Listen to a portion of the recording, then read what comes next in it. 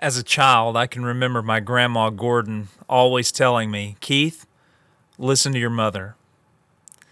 Listen to what some children wrote to their mothers for Mother's Day.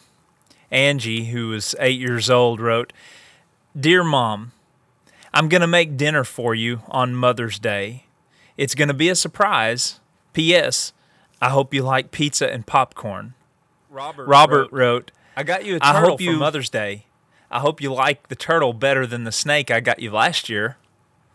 Ella wrote, Dear Mother, I wish Mother's Day wasn't always on Sunday. It would be better if it were on Monday so we wouldn't have to go to school.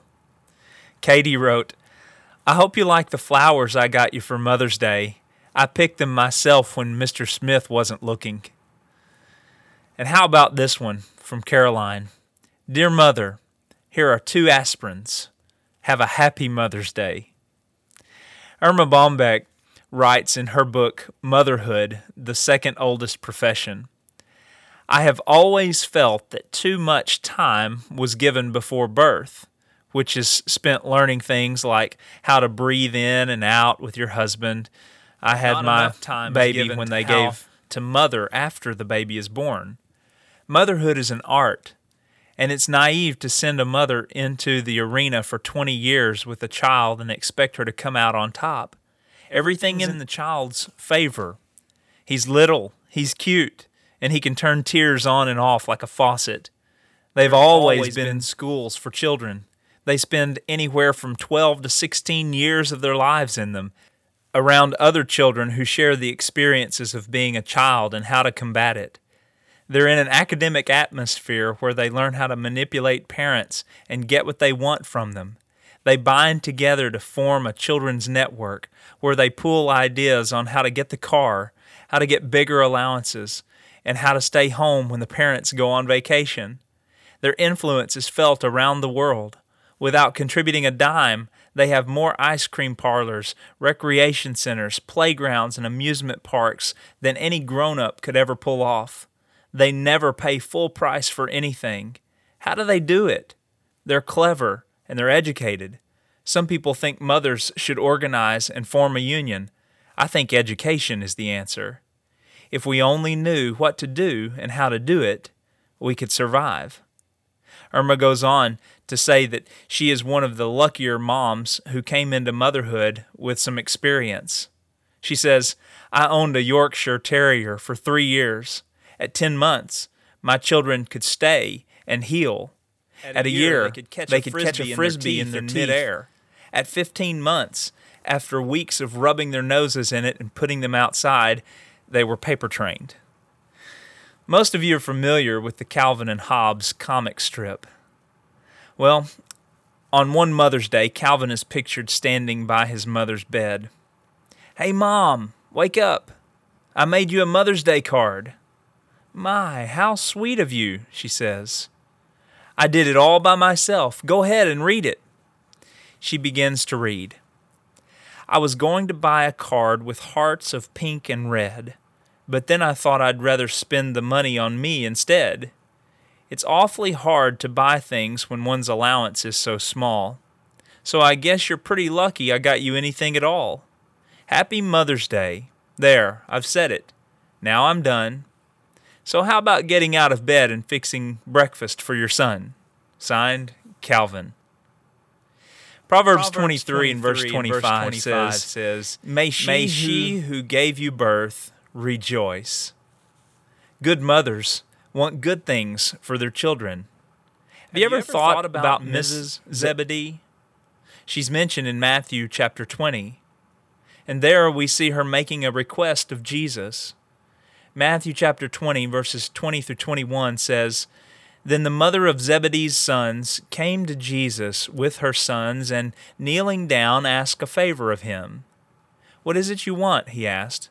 She said, Grant that one of these 2 sons of mine may sit at your right, and the other at your left in your kingdom. The truth is, Mom and Dad's job has gotten much harder over the past couple of decades. Think about TV shows. Think about Leave It to Beaver, which reinforced what Mom said. But think about Modern Family, which reinforces the kids' desire and what they want and what they say. We live in an age where children are worshipped and parents are puppets directed at the behest of their children. Proverbs 29 and verse 15 says, "A rod and a reprimand impart wisdom, but a child left undisciplined disgraces its mother." We must make sure that we are fulfilling our role as parent. Look what listening to your mom will do for you. Proverbs 1 verses 8 and 9 says, "Listen, my son, to your father's instruction, and do not forsake your mother's teachings. They are a garland to grace your head and a chain to adorn your neck. When you roam, they will lead you. When you sleep, they will keep you. When you awake, they will speak with you." The teachings of our mothers are very important. If we listen to them, they will guide us, they will keep us, they will speak to us throughout our years. Mothers are so important, and each of them have been given a gift from God. It's the gift of unconditional love. It doesn't matter where we've been, what decisions we've made, what failures we've experienced. A mother's love stands as a lighthouse, shining its beam through even the darkest storm. Out of World War II and the Holocaust that took the lives of millions of people, the story is told of Solomon Rosenberg and his family, and it's a true story.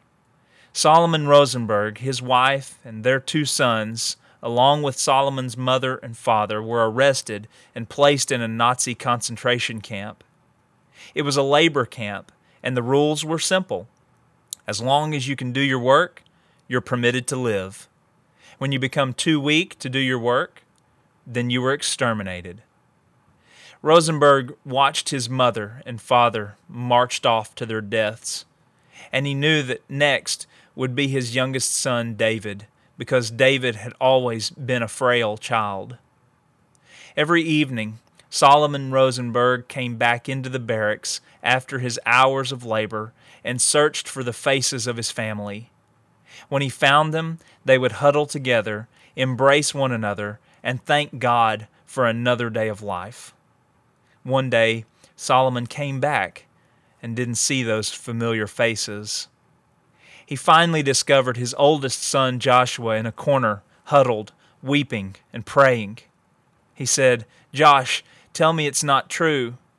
And Joshua turned and said, "It's true, Papa. Today David was not strong enough to do his work, so they came for him." "But where's your mother?" asked Solomon. "Oh, Papa," he said, "when they came for David, he was afraid and he cried. Mama said, 'There's nothing to be afraid of, David.' And she took his hand and went with him." That's motherhood. What a blessing from God. To our young people I say, listen to Mom. Mothers, this is your day. May God bless you in it.